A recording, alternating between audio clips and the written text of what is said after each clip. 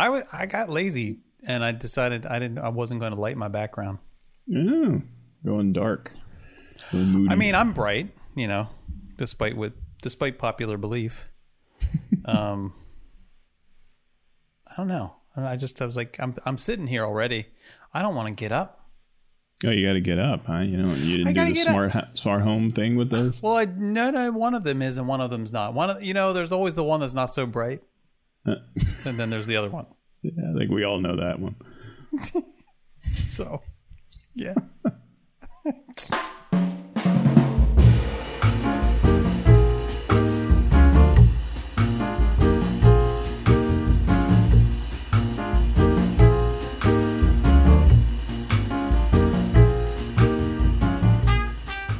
So here I am, sitting here lazily, drinking water in the dark. You always knew it would come to this. I did. I know. I'm a little afraid if I lose power while we're doing this. We'll be able to tell. Well, it may be a little scary because I don't even have my overheads off too, so I don't. I'm literally in the dark. I got two lights shining on me, like making my face glisten, and then I'm very shiny. Oh, that's not good. You need to teach me how to do the makeup thing. You want to do it exactly the way I do it. You don't do anything. You just don't do anything? Right. Okay. Yeah. Well, you're like an actor and stuff. I am an actor, and if you want to get into all of that, we certainly can, but I don't know. I mean, maybe we should have an episode all about that. You could like dress me up. Yeah. In my love. I think that would confirm a lot of suspicions.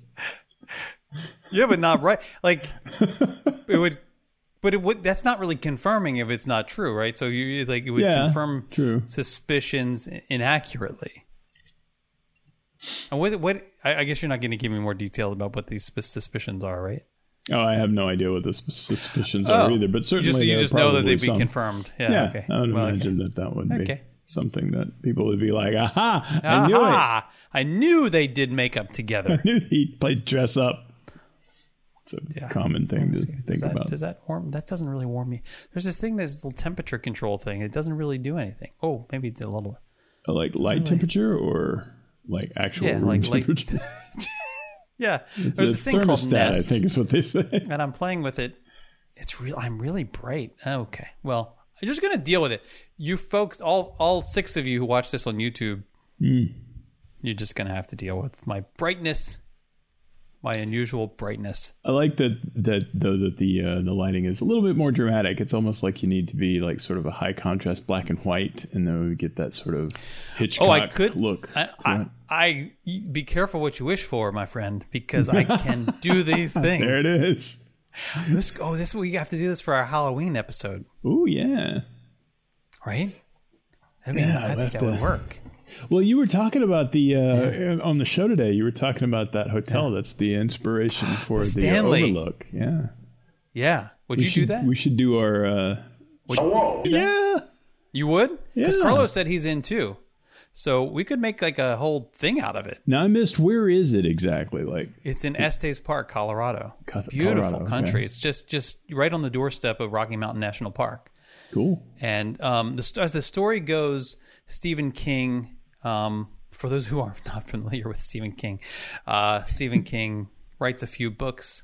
I think he's written 132 books. Maybe you twice wrote one that. While actually. You were talking about him just now. Probably.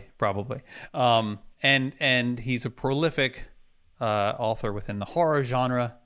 And would you call it the horror genre or horror/thriller? Spooky perhaps? Thriller? Yeah, I don't know. The man's amazing, and he was in Mr. Righty Pants. I don't remember what town he was in. It was close. It was either in Estes Park or close to it, maybe Longwood or Longmont or one of the long places in Colorado. And he was there with his family. I think his wife and son, maybe. I guess. I think trying to write. Like, probably on a vacation, but also, we are like, we go on vacation, but we don't really shut off. So, right, yeah. Not we as in like all prolific fours, writers, But like, right. I mean, we as in like people who like to keep ourselves busy. We don't really shut down. We send pins to each other. That's for sure. And so they I think they maybe had one night left or something, and they decided to change venue and went to the Stanley Hotel. I don't know why. I think someone recommended it, and they checked in like right at the end of the season. I mean, like they're going to close this place down for the winter. Mm-hmm. So they are either like literally or virtually the only guests in this hotel. Stephen King and family. And this old hotel from, the 19th century. And he is the experience. I mean, they go to the dining hall and they're literally the only people in the dining hall. Like the others' tables have the chairs turned up on top of the, like man, you do. What a weird. I'm getting chills just thinking of the scene because I've seen the movies, like I've read the books. Right. There was a bartender. What's the bartender's name from the book? It's the same name as the bartender who actually served him in the bar. But again, they were like, I can't think of it. He was the only guy at the bar. Mm-hmm. And there's this bartender. And then in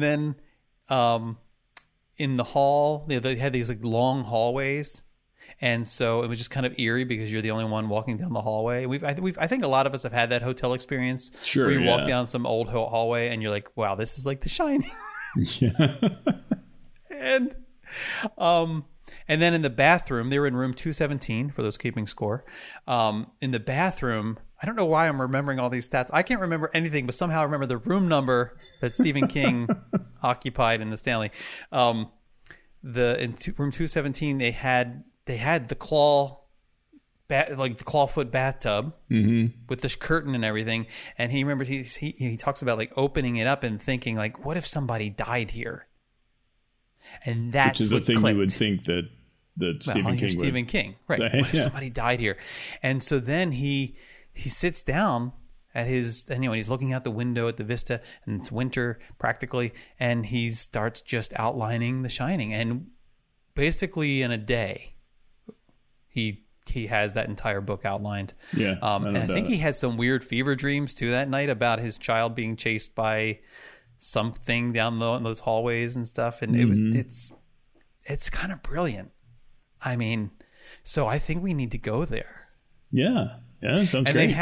they have spirited rooms, so you can spirited rooms. Yeah, so apparently, like there's room 217, which I don't think is spirited. It's just where Stephen King stayed. But there are rooms that are supposed to be, have more paranormal activity than others. And Ghost Hunters has done a couple episodes there, and some other, anyway. Yeah, they find the ghost. I think they did. Oh, okay. There's an attic floor. Like the fourth floor used to be an attic, but then it turned into a floor. And apparently that's the one that has like the most activity. Okay. But I got to tell you, I can usually feel when there's something weird. We've talked about this. Yeah, your basement. And I was in a hotel in Glenwood Springs, Colorado, a few years ago. Had this very large room, like a suite to myself, and it was spooky. Like it's this old hotel, like everything's old, everything's got a lot of like feel to it. Mm-hmm. And I didn't like it. Nothing weird happened, nothing like weird sounds, just that weird energy, plus the light from the people, which I don't, don't get me started. Yeah. But of all the places, I stayed in a hotel recently in California in the Presidio, which was right next to the Disney Family Museum, the Walt Disney Family Museum. Mm-hmm. And this is housing, this old like army housing and old army buildings that were converted into these things. And it turns out that this building that I was in used to be a hospital. It was where they brought soldiers from. For many, many wars. And And I was in what is probably the attic. I was on the top floor where it's kind of eaved, you know, and the windows of the room were actually like up high. Like it was weird. Yeah. It had that smell to which I actually like the smell, like the old California building smell. I don't know what it is about buildings there on the Pacific. It's great. And then on top of that, they have pictures of the soldiers. Really hammering it home. Not just in the hallway, but in the room, like in the hotel room. This guy died here. Well, I didn't say that, right? But you think... Right, but come on. I don't care. Like, I mean... Like, if you see a ghost, this is the guy that's probably energy, the ghost is going to belong to. But so all of that being said, right? I had no feelings. Like, no weird feelings at all. Get any, nothing. Your ESP and I'm, you know, and so like it's not like I'm not suggesting that when I feel weird stuff that there's actually something legit, right? I'm not saying you have the gift. I'm saying it's not a gift. I can tell you that much. I've spent many sleepless nights thinking this is not so much a gift, but this place where I actually expected it. I'm walking in the hallways. I'm looking at. You think I'd have like really like just kind of freaked myself out enough that I'd start imagining things, right? No, nothing. Maybe it's maybe it's the proximity to Walt. Maybe there's so much like Disney artifacts or Disney memorabilia like feet away that like just bleeds over, for lack of a better term. It's a well-known fact that ghosts cannot stand It's a Small World. That's documented. I don't know. I mean, the closest thing I was thinking, the exhibits that line. The exhibits that would have been closest to my room would have been like the old mill, Silly Symphonies with the skeletons. Oh, that's a freaky cartoon, man. I know. So like of all the stuff, it should have been. And you know, I even like doubled down and I didn't do this thinking about like, oh, let's channel more, but like when I went on a walk one of those mornings, I walked to the cemetery. There's this beautiful national cemetery there in the Presidio. Which is, I mean, it actually makes a cameo appearance in the beginning of Endgame because is that where Scott when Ant-Man wakes up and then he oh cool beautiful place, but historic. I mean, super historic because you can find very recent burial sites and you can find stuff that goes back to Civil War, pre-Civil War. I mean, it's pretty amazing. Cool. There's also a pet cemetery. So all this stuff going on, you'd think I'd feel something, right? Like something. Nothing. Nada. I did sleep with my windows open. Or something. I did sleep with my windows open. Oh, that's cool. So maybe it was literally cold. Maybe that does something. I don't know. It could be. I don't know. Could be that... Just like It's a Small World, ghosts just need to have, they can't have fresh air. I mean, they did put It's a Small World, like, curiously close to Haunted Mansion. Well, that's keep them away, man. It's right there. Yeah. It's right there. It's like a citronella candle for ghosts. It's like a little, like... Except it actually works, unlike citronella candles. I know, right? They don't do anything, really. They do not. They smell, and you smell them, and you go, must be working. And the mosquitoes are going, what must be working? And then they eat you. Mm-hmm. Yeah, it's citronella. some. Oh, speaking of eat you, God love Henry. He has been working on me all week.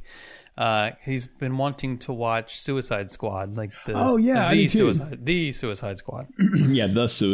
I didn't understand. Like I said to him, like that movie's been out for a long time. He's like, no, it's a new one. I was like, they remade it already. He's like, no, they didn't remake it. They did such a bad job on the first one that they decided to just start over. Yeah, which like okay. I kind of applaud them for because I wish other movies would do that.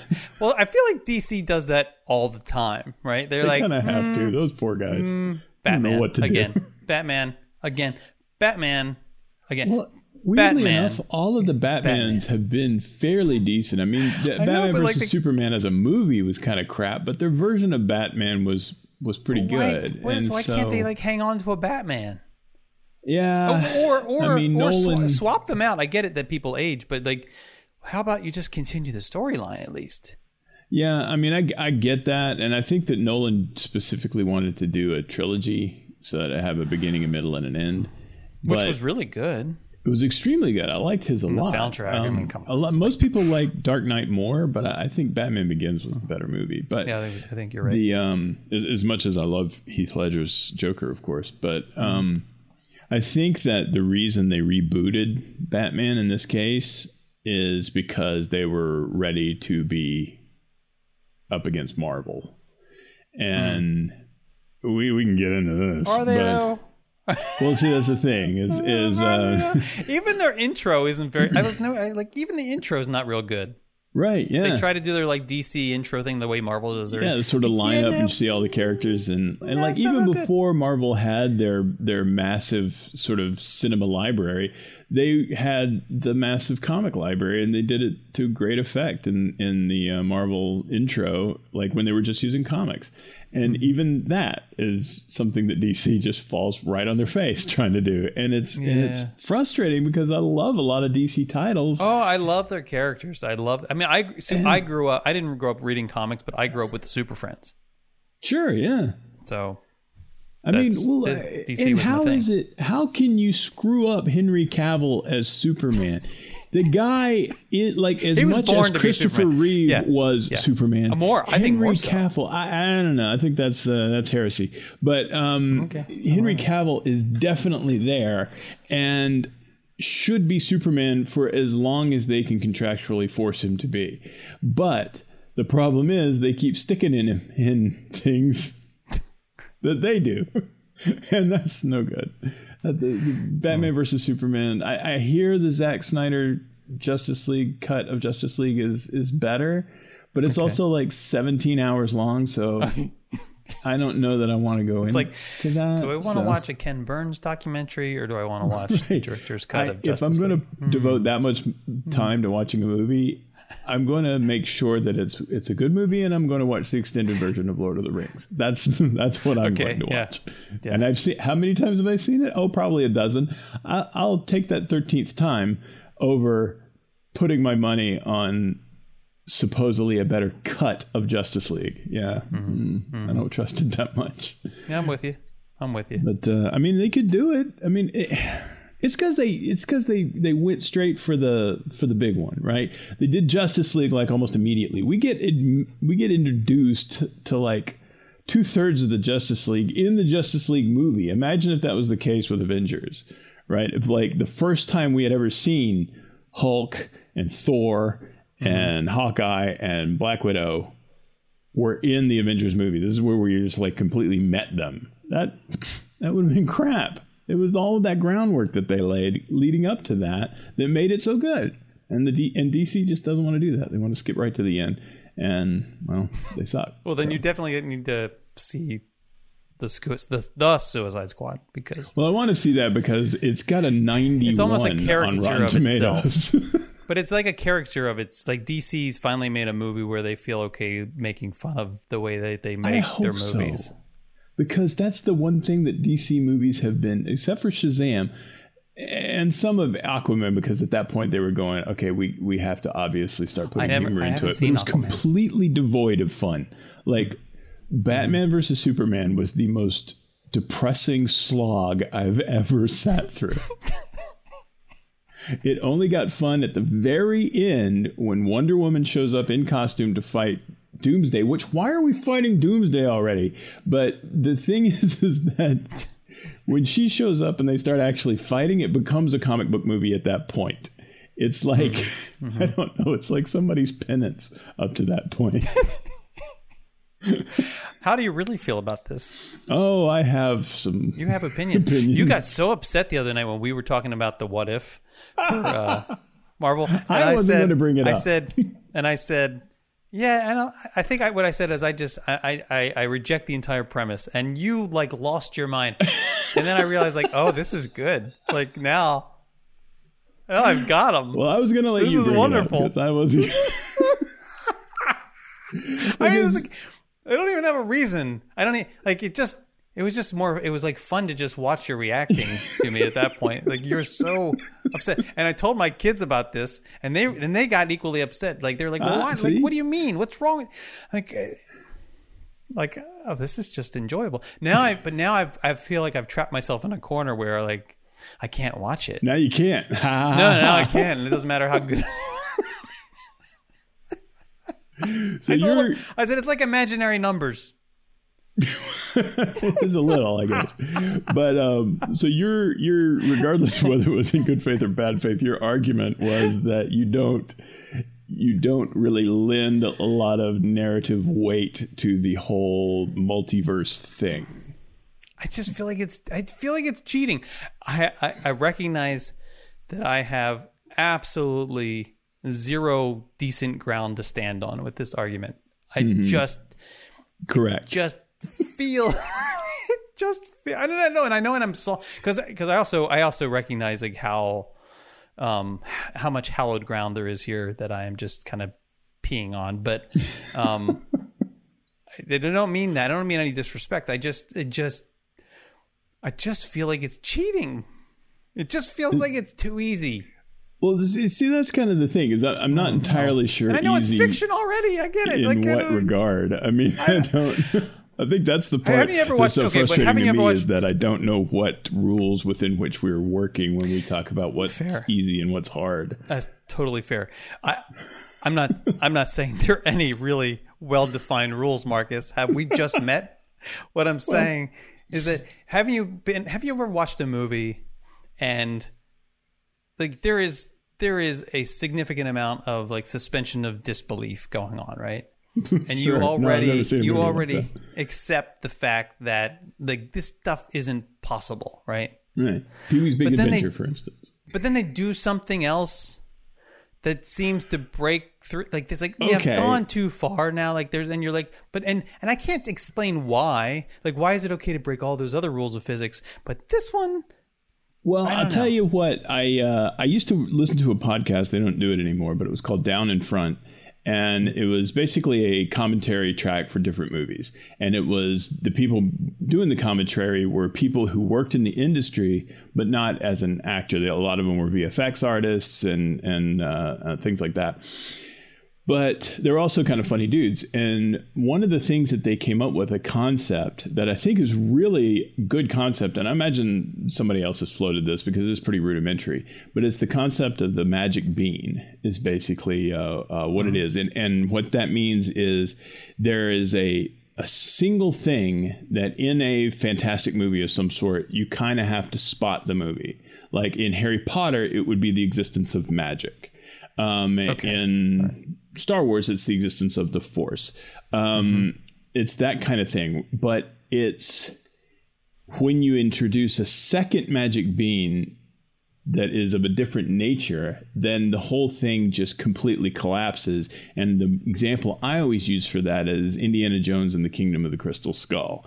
Like, we can leave aside the CGI monkey army and how freaking stupid that is. But what you did, the reason that storily, I guess, that storily it doesn't work. I'll accept it. Is using story as an adverb. There you go. The reason it doesn't work from a story perspective is that we already had a magic bean in the Indiana Jones universe, and that was that religious artifacts have a very real power to them and will affect other people with their mojo. But now in Crystal Skull, what we've added a new magic bean, and that's aliens. And now we have too much crap on the table, and it completely makes it like a waste. But don't you feel like Marvel cheats that way all the time? Like they have got like 16 different magic beans going on. Well, sort of. I mean, it's hard to kind of put that in to apply that. Let's count them. Let's count them. You got superhero stuff, right? Yeah. And then you have gods. But I would submit though that in the Marvel universe, gods are superheroes that are very powerful. And that magic is a different kind of superpower. I mean, I think you have superheroes who are like mutations, and you have superheroes who are like bit by some like radioactive caused superheroes, and then you have people who are just superheroes, so like super skilled, or people who have superior technology or intelligence or both. Well, I mean, superior technology up to a certain point is not necessarily sort of a supernatural thing. Well, Iron Man. Yeah, I mean that's one that we have to give them, and there are some. Well, and Hawkeye. I mean, Hawkeye's got bow and arrows. Right, he's extremely good with them. I mean, I think that it's still bow and arrows. He's like Robin Hood. Basically, a Robin Hood. Yeah, like Super Robin Hood. And I think that there are certainly exceptions to that rule, but. Because it would be keep hard. Keep going though. Keep going. You've got the Infinity Stones, which each one has its own little magic bean element, right? And now, well, yeah, but I mean they are all related, and they explain it as. I mean, I think it now we got time travel. That the energy of the creation of the universe is what all these superpowers are based on, anyway. Sure. Okay. Yeah. Right.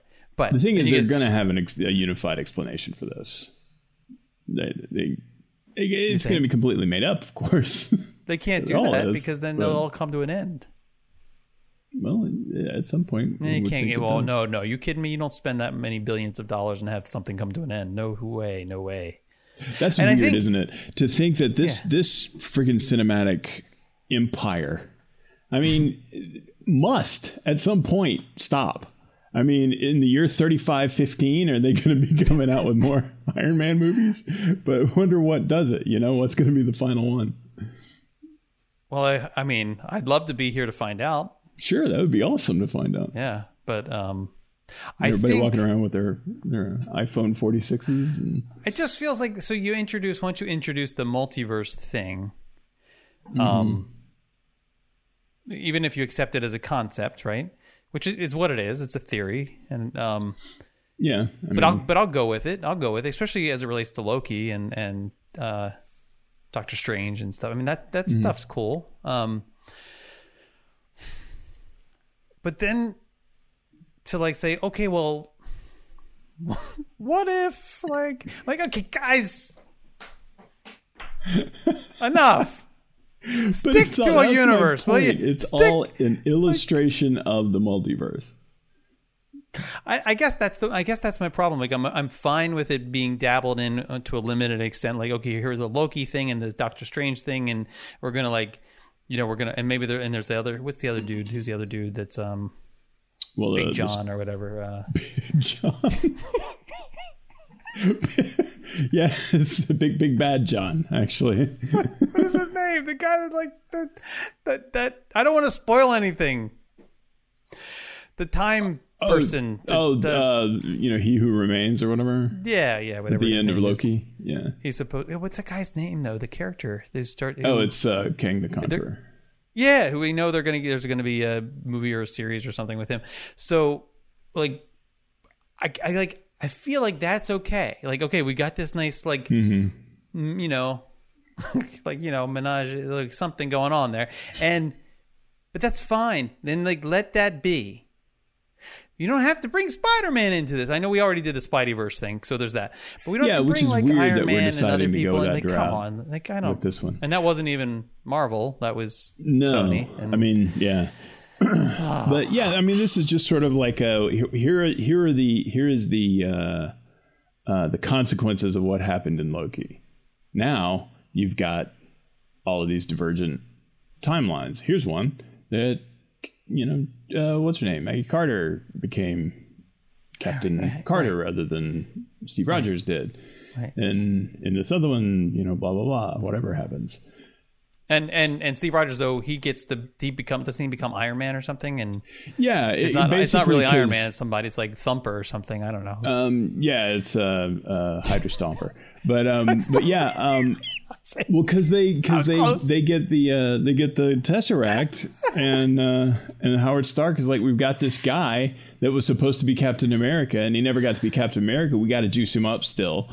And so he's like, well, we already used Erskine's formula on Carter, so I'll juice him up my way. And he makes him an Iron Man suit. Mm-hmm.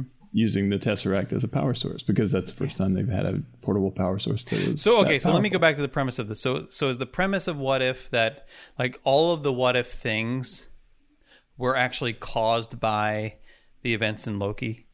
Sort of, yeah. Or is it that they just always exist? They always were, out there happening? Well, that's what, like, as soon as Carter makes that different choice, then, for whatever reason. That created a splinter, right? The time people would have shown up and zotted that timeline and put it back the way it was supposed to be. But now that they're gone, that timeline is free to exist. Spoiler alert. Sorry. And, we should put a big spoiler alert. They're not keeping up with this stuff.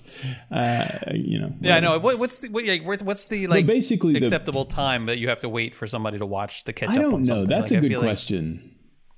I feel like at this point I'm not. I have a hard time 2 weeks just saying stuff about like some stuff that has been Return around of the Jedi for Empire. For stuff that's what was it the other day? I was like, I don't want to spoil this for anybody, but it turns out that it wasn't this bad. But it was like, it turns out that Rosebud's a sled. But I can't think of what the movie was. It was just about as old. Yeah. But yeah, it's basically they're taking all the movies you've seen and going, hey, what if this thing in that movie went just slightly differently, and then or significantly differently. Little story about it, and it's and you say like it, in these little ways, like with Doctor Strange or with whatever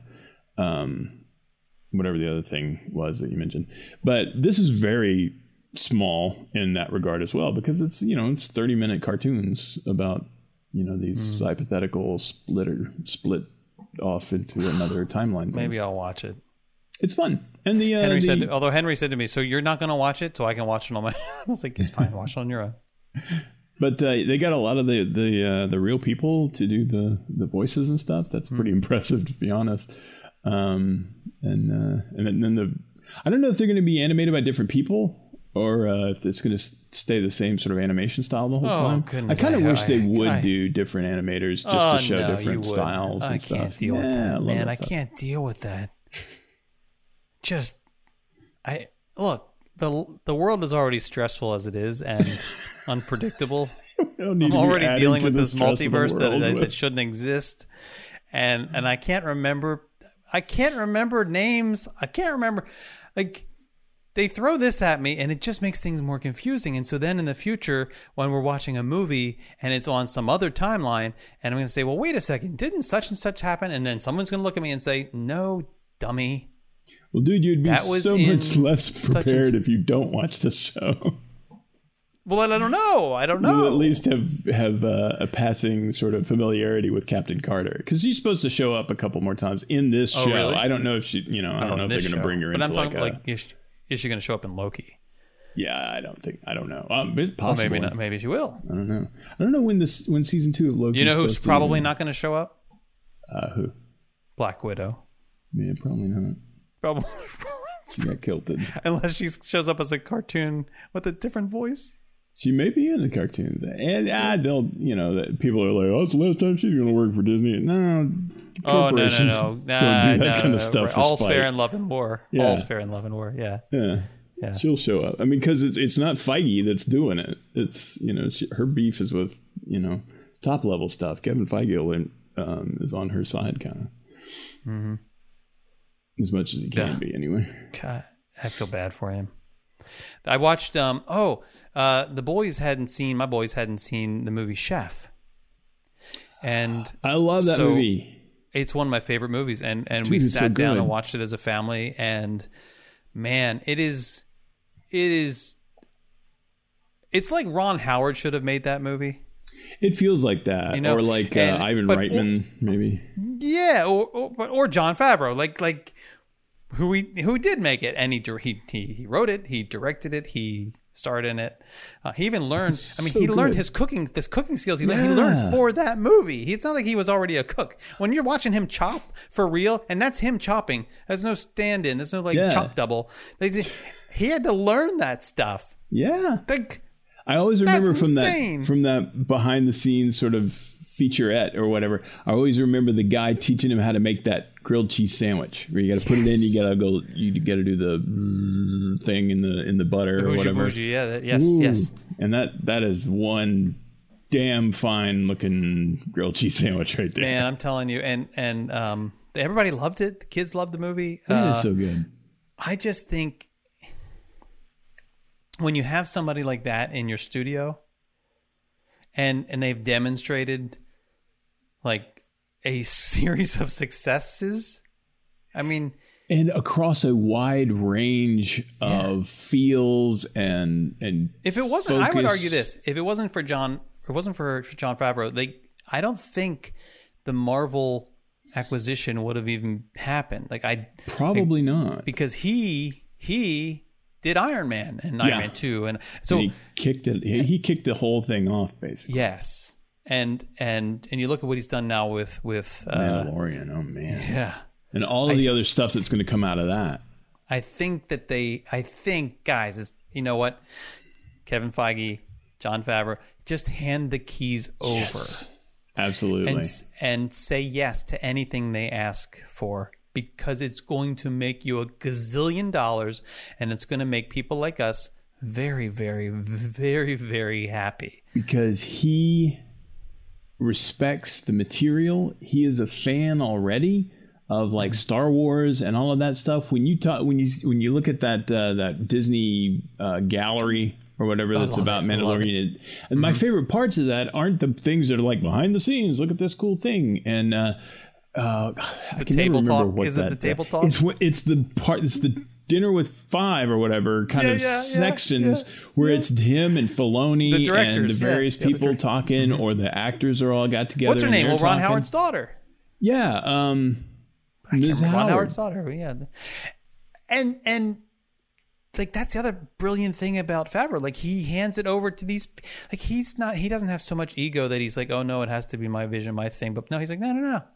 It has to be good. That's all I think that's all he cares about. And true to the story, and true to the fans as well. And the thing that I love so much is the little stuff that shows up in like Mandalorian that if you're not of a complete and total super duper crazy man Star Wars fan, like say me, you missing this doesn't kill anything in the story. Mm-hmm. But for those of us who are super fans, he throws stuff in there, the troop transport. Yes, that never showed up in any movie. It was a toy, and my God, when it shows up in what is it, season 1 finale, it shows up and those guys are in it. And I'm like, oh, dude, that's the thing. That's the thing. We all had that. And it had the 6 buttons that made the noises on the top. It was amazing. And well, I mean, and the guys on the speeders, the stormtroopers on the speeders. I mean, that whole dialogue between them, and that was hilarious. That reminded me of there was a fan movie called Troops back in the mid 90s, before the prequels were even talked about seriously. That was a parody of Cops that followed the squad of stormtroopers on Tatooine, and they had to respond to you got to look it up. It's just called Troops. I'm sure YouTube has it, but it was back when it took like an hour to download a 35 by 12 friggin' movie file, but and they had to respond to a domestic violence dispute at the Lars homestead, and it's Owen and Beru like yelling at each other about Luke. Is really funny. It is so funny. That's what it reminded me of. But like little stuff, like in the one that had what's his name as the sheriff of the town that had Boba Fett's armor. And they really showed good. Like the Sand people were riding single file. Like they didn't point out. They didn't go, look, they're riding single file, like Obi-Wan said in the first movie. They just did it, and if you noticed it, you were like, oh, and if you didn't, oh well. But that's the kind of stuff I love is little things like that show that he knows and loves this material, but he's not there to do the blatant fan service. And that's the biggest beef I had with episodes 7, 8, and 9 is so much of that was there to make fans go yay, but I mean it didn't have or to seethe. Well, that's what it ended up doing. It was intended to make everybody go woohoo, but a lot of us were like, really?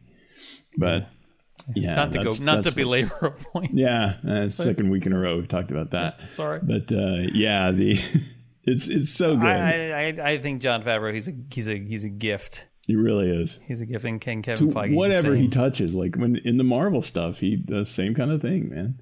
Like who would have thought to do Iron Man of all characters? You know, nobody knew who Iron Man was. He was kind of a kick butt character, though. He is a kick butt character, but it's not a fan favorite. No, I mean, it's not like you comic. Talk to anybody about what Marvel characters. I mean, most people aren't going to be like, I don't know, Superman. Yeah, I get it.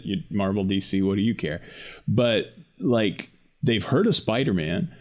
You know, they've heard of well, they may have heard of Thor. No, may not know it. It's a comic book character, but you know, there's Hulk. People knew about Hulk. I think most people had no clue who Iron Man as a character was. It's hard to think of that now. Yeah. That world that people don't know who Iron Man is. But before Iron Man came out, I remember going, that's an interesting character to do a movie about. But it ended up being friggin' brilliant. So huzzah. What do I know? Well, I know, and I'm sure, you know, from a licensing standpoint, it was easy. Yeah. You know, it's not like trying to do Spider-Man. Yeah, I mean, somebody else had those rights at that point. But I just think like I'm thinking about other people within Disney, like Imagineering. Why wouldn't you just put Joe Rohde in charge? Amen. Right? Like, why not just say, you know what, you've done some amazing things. That guy has done just isn't a massive success. Or Tony Baxter, right? Like, how about you guys? You just be in charge. Like, we'll have budgets approved and stuff like that, but otherwise, just as long as you stay within budget, do your thing, man. Yeah. Like, do your thing. And if he needs to go beyond budget, consider letting him go beyond budget. Well, it would be, so here, can you imagine this system? Is this almost like the precogs or something in Minority Report? Like, imagine you have Feige and Favreau, and you have, like, let's say Joe Rohde, right? Mm-hmm. And the three of them get to decide like what things move forward. They all have to stay within budget, but like if one of them says, okay, well, I want to do this thing, but it's outside my budget, then one of the other two have to give them the money to do it. Like, okay, we'll take money from this so that you can do your thing over here. We'll take the money from, so like, and in that way, I mean, think about it. God. And I'm sure there's other people we're missing. We don't know. We don't know people who are like super hyper talented that are on the merchandising side, you know, consumer products, people who are on the other experience side, people who are on the, you know, the television side. I mean, I'm sure there's genius all sprinkled throughout, and you know, we're not as familiar with those other folks, but I bet you one of those guys is, you know. Oh yeah, and I just. Unfortunately, I feel like, and I don't mean to. I listened to the earnings call last week. Oh yeah, I did not. You should just to like skim, because you should. I mean, because it's not going to make you happy unless you're an investor. But it's just, you hear a lot of talk about. There's lip service that's paid to the storytelling being important, and what becomes clear that it's truly important is the, like, you know, price per. I mean, the revenue per head, you know, revenue per, whether it's guest or viewer or whatever, and not really any true talk about the creative side like that. I mean, if I was doing an earnings call like that, and I realize that it's all about, you know, conveying the shareholder value that's been created, blah blah blah. But man, if I was doing an earnings call, I would have Favreau there. Favreau, hey, talk about the upcoming thing. Yeah, Feige, like, how can you not point to The Mandalorian and say that right there is a massive cash cow, and realize why it is a massive cash cow? It is because of the storytelling. It is because of all that stuff that Favreau and Filoni and all those guys are putting into it. And that's why it's such a big earner for them. and why everybody is like jazzed out of their minds for Book of Boba Fett, for Mandalorian season 3, for the Ahsoka show. Who's doing Ahsoka?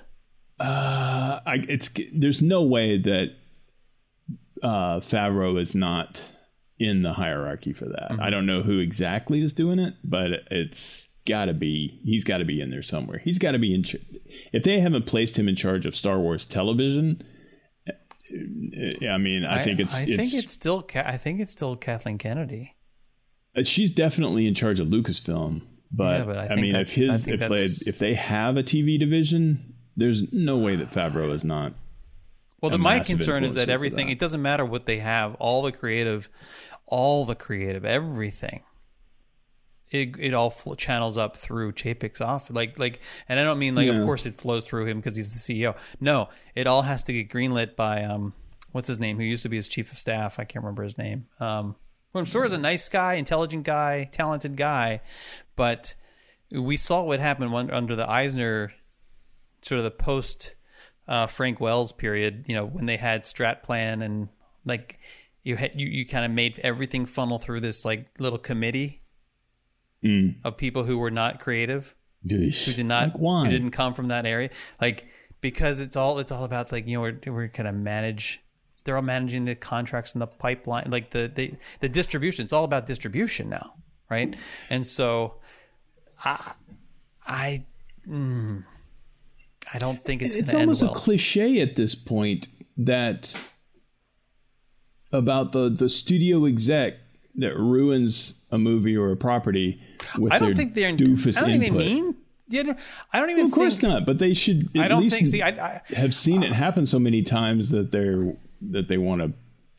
I don't get the impression that Chapek believes that he is in some ways more creative or smarter or something than these guys who are doing the creative stuff. It's all about ego, but it's about process. I think there's ego about the process. There's ego about the structure. I think that they think that, if they perfect this structure, if they perfect this, if we do all of the creative planning and is actually done based on how we want to distribute things, well, then that will be efficient and it will allow them to be creating things that we want to distribute through our various channels, right? But it's so instead of having the creative stuff compete with itself, compete with each, because that's what has to happen for great stuff to emerge. You need a lot of competition happening. You don't want to have it coordinated from the top down. This isn't war; it's creativity. Yeah, and you have so instead they have this. They're strategic look, and they're saying well, that's the hill we need to take. Therefore, let's look in our creative bag and see what we got, who can do what. And now we're going to greenlight certain things because we have that hill to take, that very specific hill. Instead of saying, we just want to be able to take a hill.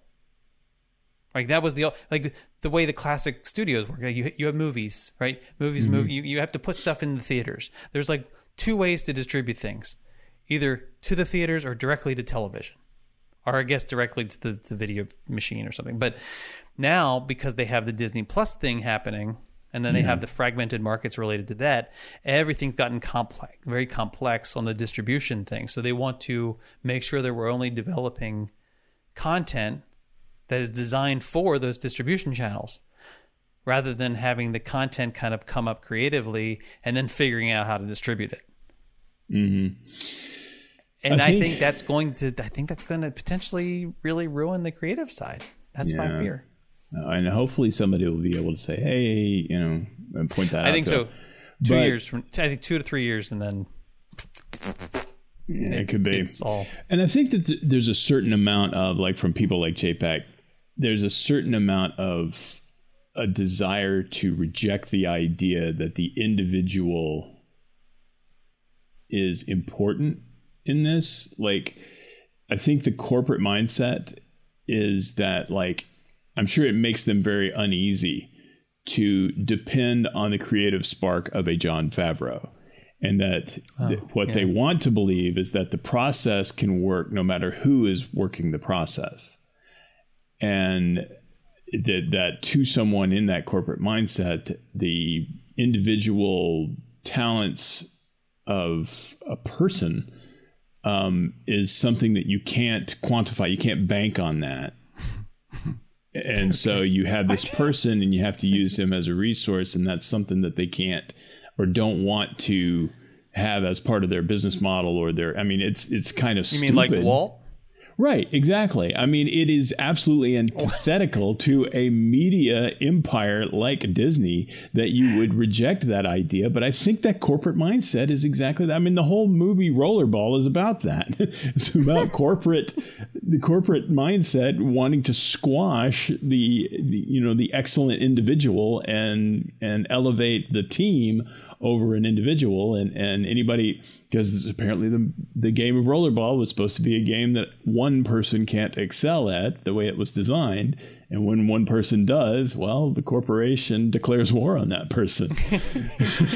So I think that this is kind of a universal constant that was seen at least by filmmakers in the late 60s, early 70s, and certainly is true today. But I don't know. I think they should embrace what they have. They should kind of go back to the idea of, hey, look, Walt Disney is very much, the Jon Favreau of his time or whatever. Let's stick with that. He's like the George Washington equivalent. I mean, like you're not going to get another Walt, right? No. So, and the environment that Walt did what he did is also something that's never going to come back either. So correct. I mean, right. So stop trying to do that. He was the right guy for the right time, but he was he was that one little spark, to coin a phrase. And you got a spark like that in Favreau. You got a spark like that in Filoni. Yeah. Fan the. I mean, you look at Pixar. I mean, the reason Pixar. Lord have mercy! Look at Pixar. Pixar only works because of those characters who are involved, the three of them. Like you Absolutely. Can't Catmull and Jobs and Lasseter. Like, you can't. And with the magic provided by George Lucas. Right, and really get everything and their going. ability to find like Brad Bird and people like that, and they're like, "Aha! One of us, come make movie." And then what do you get? You get some seriously awesome stuff like The Incredibles. Mm-hmm. It's about letting the right-brainers do stuff. Yeah, and when they tried to, it was kind of brilliant that they insisted, when the acquisition was happening, that they insisted that they still be able to retain their own process. Yeah. For doing things and not impose the studio process, because that would have killed it. Yeah. That would have killed it. To this day, I would say that, there have been movies that are more and less popular. I would say the only real failure they've had is Cars 2, and I can't imagine that they weren't placed under some sort of pressure to create Cars 2, because it just doesn't seem like it had that inspiration. There was Good Dinosaur. The Good Dinosaur? I actually, weirdly enough, I haven't seen that one. There's a reason. I guess so. How many people have said, you know what, you should see Good Dinosaur? I can't believe you haven't seen Good Dinosaur. Admittedly, I have never heard anybody say that. Exactly. I forgot it even existed until you said it. There's somebody I spoke to recently who said they really liked it, but I don't know. But even like the lesser, the ones that people don't list among their favorites, like Brave, it's still a freaking good Brave's movie. Great. Wait, but Brave, Brave is from Pixar. You're right. Yeah. I had to think of the Wreck-It Ralph scene. No, Wreck-It Ralph is really good. It's not Ralph. Pixar, but yeah. No, but the Ralph breaks the internet yes. scene with the princesses, and then she comes, she's from the other studio. Yeah. I love that. I love it. You can't understand a word she's saying, and they're like, yeah, she's from the other studio. They don't sing over there. Anyway, well, now that we've cleaned up Disney. Yeah, and if anybody that works in Disney hierarchy is listening to this, I'm Marcus, he's Jason. We would love to give you guys some advice directly. We're available for consulting. The Accidentally Derivative Consulting Studio. And we apologize in advance for all the things that we got wrong. Yeah, that's it. When have we been wrong about something? Come on. Get a grip. Well, there's that one time. Oh, that. What was that one time? Yeah, that one thing. I don't even know how we steer. I mean, I don't want to stop talking yet. I'm not finished with you. But I don't even know how to steer off of this thing. I feel like we've lost all the people who are not interested in comic books, superhero movies, and the Force at this point. I feel confident about this one though, because we weren't actually talking about, I mean, I guess a little bit in the Marvel stuff, but instead of talking about Jedis and the Force, we're talking about movies that have those things in them without talking about them themselves. So maybe we're okay. I don't know. Okay. Stick around. I'll put a little note at the beginning. Stick around. It's not all like this. Don't promise them you can't deliver. Well, that's a good point. I mean, maybe in an alternate universe, we did a very good episode this week. I don't know where we go from here now. Well, I tell you where we need to go, and that is a thing that you sent me earlier today. You're going to pin it? You're going to pin me? I'm going to pin you and say, talk to me about the lemonade stand. Oh, no. I feel like we've talked about this before, but maybe not. At this point, that's Did we ever talk about the kids that chased me down? They were like shaking me down, practically. Shaking you down? No, I don't. I don't think we have. We have a lot of lemonade stand activity in our neighborhood, and really, that's something that I always kind of feel like is sort of a urban legend at this point. That lemonade stands don't really exist. A couple of months ago, there were these kids who they had a menu. It wasn't even just lemonade. They had like multiple things, and they didn't just stay at the stand. They had this one girl she was like the salesperson, I guess, but more like it was more like I don't know. It was very evangelical. Like she would go forth, and she went like blocks away from the stand to get people's orders. Knocked on doors. Huh. She knocked on people's doors. Do you know the good news of lemonade? Like, hey, would you like to have such and such? And I watched this one lady say to her, like, well, where is it? She's like, oh, it's right down over here. I'll get it for you. Wow. I just need to know what you want. A weird little DoorDash thing. And that's actually pretty brilliant. Kid you, every time I see this happen, what ends up happening is that the people just say, like, no, just here's $1. I don't need the thing. Just take the $1, right? Because I'm not drinking. I'm sorry, kids, but I'm not drinking your lemonade. Well, that's you. I don't know what's in it. I don't know where it came from. I don't know whether you stirred it with your finger. Like, I'm not drinking your lemonade. I would love to buy it, but here's the problem. I don't have money in my pockets when I'm out walking in the neighborhood. Right. I don't have money in my pockets when I go to places that want money. And the smart kids, look, if you're listening, smart kid, get some sort of app that you can just like accept Apple Pay or something. Mm-hmm. Like I can beam you money, because then I have no excuse. If I walked up to some kid and I said, and they were like, oh, would you like to have some lemonade? I'm like, I don't have any money. Like, we accept Apple Pay. Yeah. I mean, what do I do at that point? Okay. Yeah, I can use my watch to pay. Great. Here you go. That's going to happen, Marcus.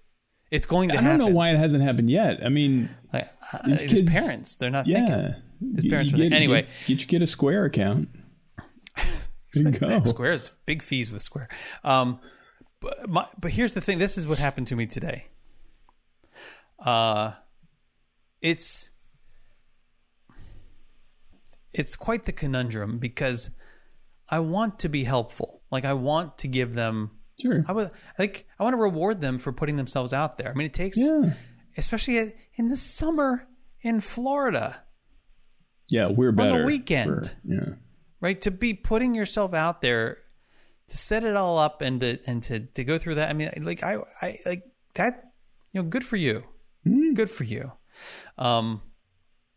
However, as much as I would like to help, I literally don't have money on me. And so And I don't, and I'm not going, even if I did, like, I'm not going to drink the lemonade. I'd rather just have a donation box or something. Mm-hmm. Like, give me a reason to, like, donate. But because of that, this is embarrassing. I end up avoiding them.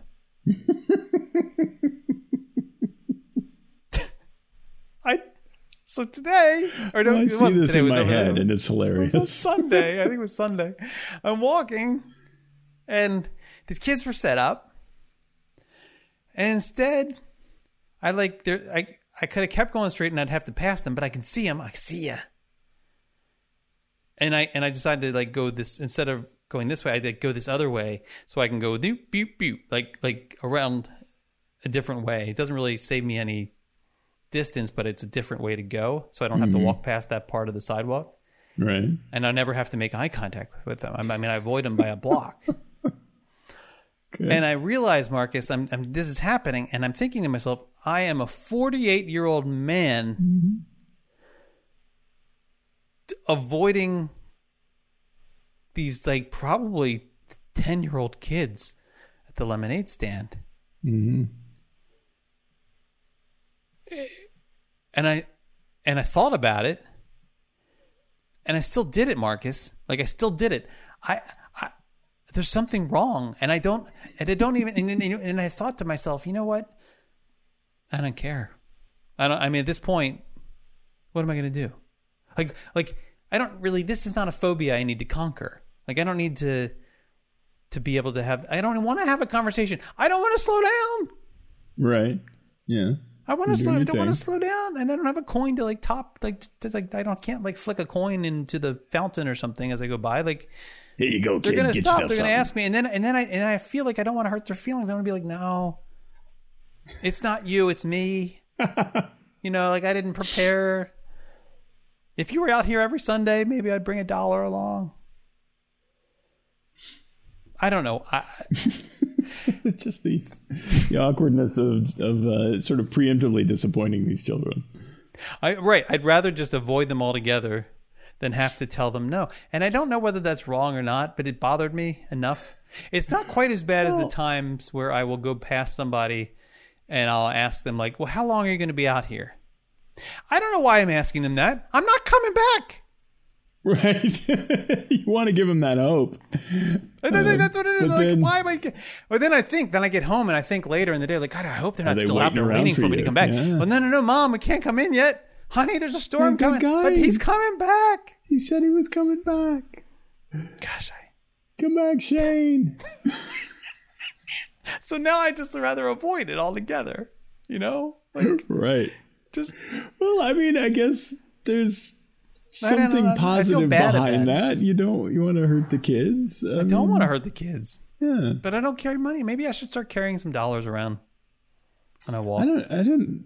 I don't know that I could scrounge up $1 in my house. No, I don't know that I have cash money. Go somewhere anymore. And get change. I mean, I could just do it. I should just. You know what? That's what I'm going to start doing.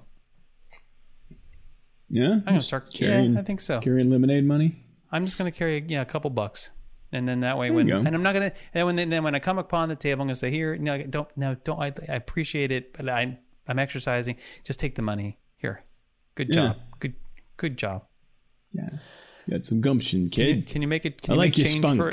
Can you make change for $1?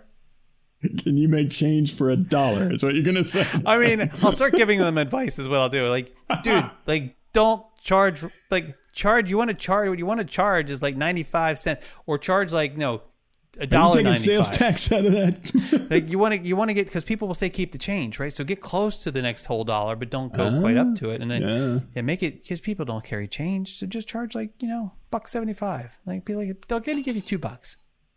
Why don't you just charge $2 for it? You're getting the $2 either way. Because it feels like you. $2 because it allows people to feel like they're being generous. Oh, okay. Mm-hmm. So maybe talk about the Lucy that you got running around.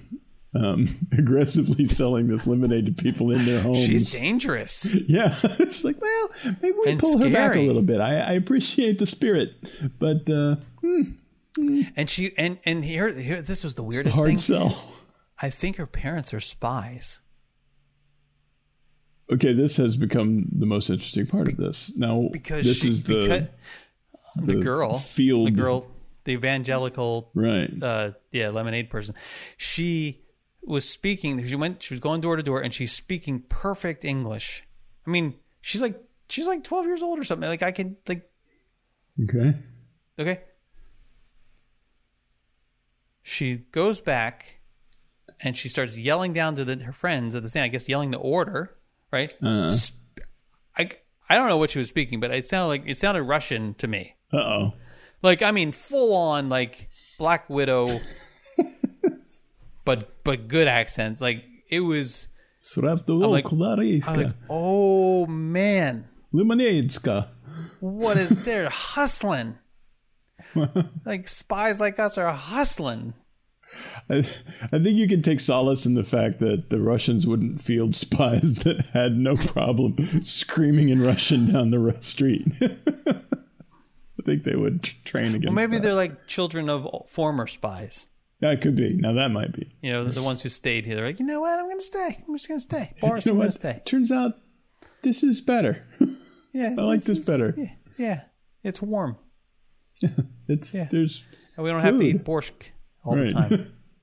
God, Russian cuisine, right? I do like stroganoff. Is that Russian? I don't know. I mean, I know it sounds Russian, but it feels Russian. If it is, it probably isn't. I don't. But what I like is that it allows the United Kingdom to look at somebody else's cuisine and go, like, well, at least we're not that. Oh, we boil pizza, but we don't eat that borscht stuff. Yeah. I don't want to say anything that's going to get me in trouble about the UK cuisine. But, they know. I feel like that's why there's so many Indian restaurants there. Yeah. But they eat weird stuff for breakfast, like beans and blood sausage and that sounds like a Klingon dish. Blood sausage. But it's not called blood sausage, it's called black pudding. Or something pudding. Whatever. Is it black pudding or something? Anyway, it's blood sausage. Pudding. And what else do they eat? Weird stuff. Yeah. For breakfast. That was breakfast what was is supposed to be hilarious to me. Ease your way into the day. When I went to when I was in South Korea, I was studying at a Catholic university in Daegu, and when you went into the cafeteria for breakfast, they had the Korean style breakfast. It was two different sort of buffet tables, right? And one of them was the Korean style breakfast, and one of them was the American style breakfast. And what they had on the American style breakfast table was downright hilarious. What was it? There was French fries on there. There was, they had the beans. I tried to tell them that's really more of an England thing. Yeah. But yeah, and then like salad, like a green salad. And just like you're going, I would like to offer my consulting services here. What did they have at lunch? I like, see, at lunch, it just becomes Korean cuisine. From that day, breakfast is the only time they have English style or American style food, or what they call American style food. I mean, I guess it is American style, but it's just not American style breakfast. Exactly. So wait, what was on the Korean table? Oh, they had basically just kind of kimchi is on there. Of course, that's everywhere.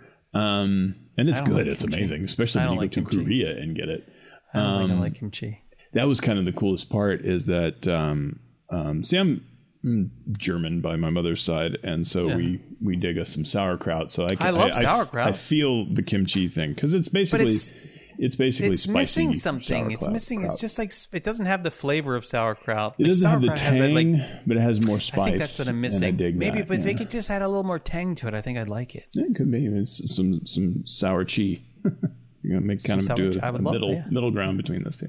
But that was what was really cool about that is that we were at the university and it was all very modern buildings, but out back of the cafeteria was this very traditional low Korean wall, the Korean architecture kind of wall, is the only thing on campus that had that traditional architecture. And within that wall, it was just like a fence around a little sort of outdoor area. There were all of these jars, these clay jars, and that's the kimchi fermenting out there. Like they're making it, and it's in this very traditional looking area of a very modern campus. And it was really cool to see that. Yeah, I don't know where I was going with that, but. Well, you were going to breakfast. I was going to breakfast. Yeah, that's true. And I don't know. I think kind of interesting thing was that all meals, when you get done, like when they got done, they got up, got a thing of water, drank it, and then left. It was like you didn't drink during your meal. You didn't have a glass of water with your meal. You ate your meal. And then as you were leaving, you drank a glass of water before you left, and then you took off. You like stood there and drank the water? Like you got a glass of water. Yeah, it was kind of weird. There. And I don't know how traditional that is, or if that's just a student thing, because you got to wonder how much of this is Korean culture and how much of this is like student culture in Korea. You know what I mean? So that was kind of interesting to me, though, that they don't drink as much with their meal, like water. And they certainly don't drink a lot of like Coke or anything like that during their meals.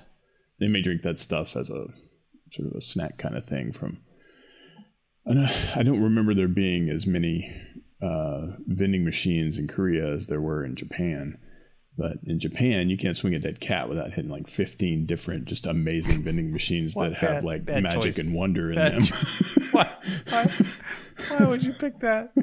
Well, it's colloquialism, American style. I think we haven't, not good on time today to do this, but I think we need to have a cereal conversation. Oh, yeah. I know we've talked about cereal that like tears our roof up, the roof of the mouth, but I think we have to really explore that more fully. I had this conversation with my two sons yesterday about choices of cereals and what cereals are acceptable, and to have a conversation with a college-age student about acceptable cereals in a dorm environment was really enlightening to me. Yeah. So we have to. I think we're going to come back to that. The ideas of what is unacceptable are going to be wildly different from your own. Yeah. It was very interesting. We may have our first pre-planned episode next week. A pre-pin. We have a pre-pin. Yeah. A pin that was generated by another episode. A meta pin. Interesting. Oh. Look at that. Finally, we have direction. I knew we'd find it eventually. Someone has to remind us, though, because we won't remember. Yeah, because I didn't. Yeah, if we don't text it to one another, then. Where's that thing cat? we were going to talk about? Yeah. Where's that cat? Swing it again, Sam.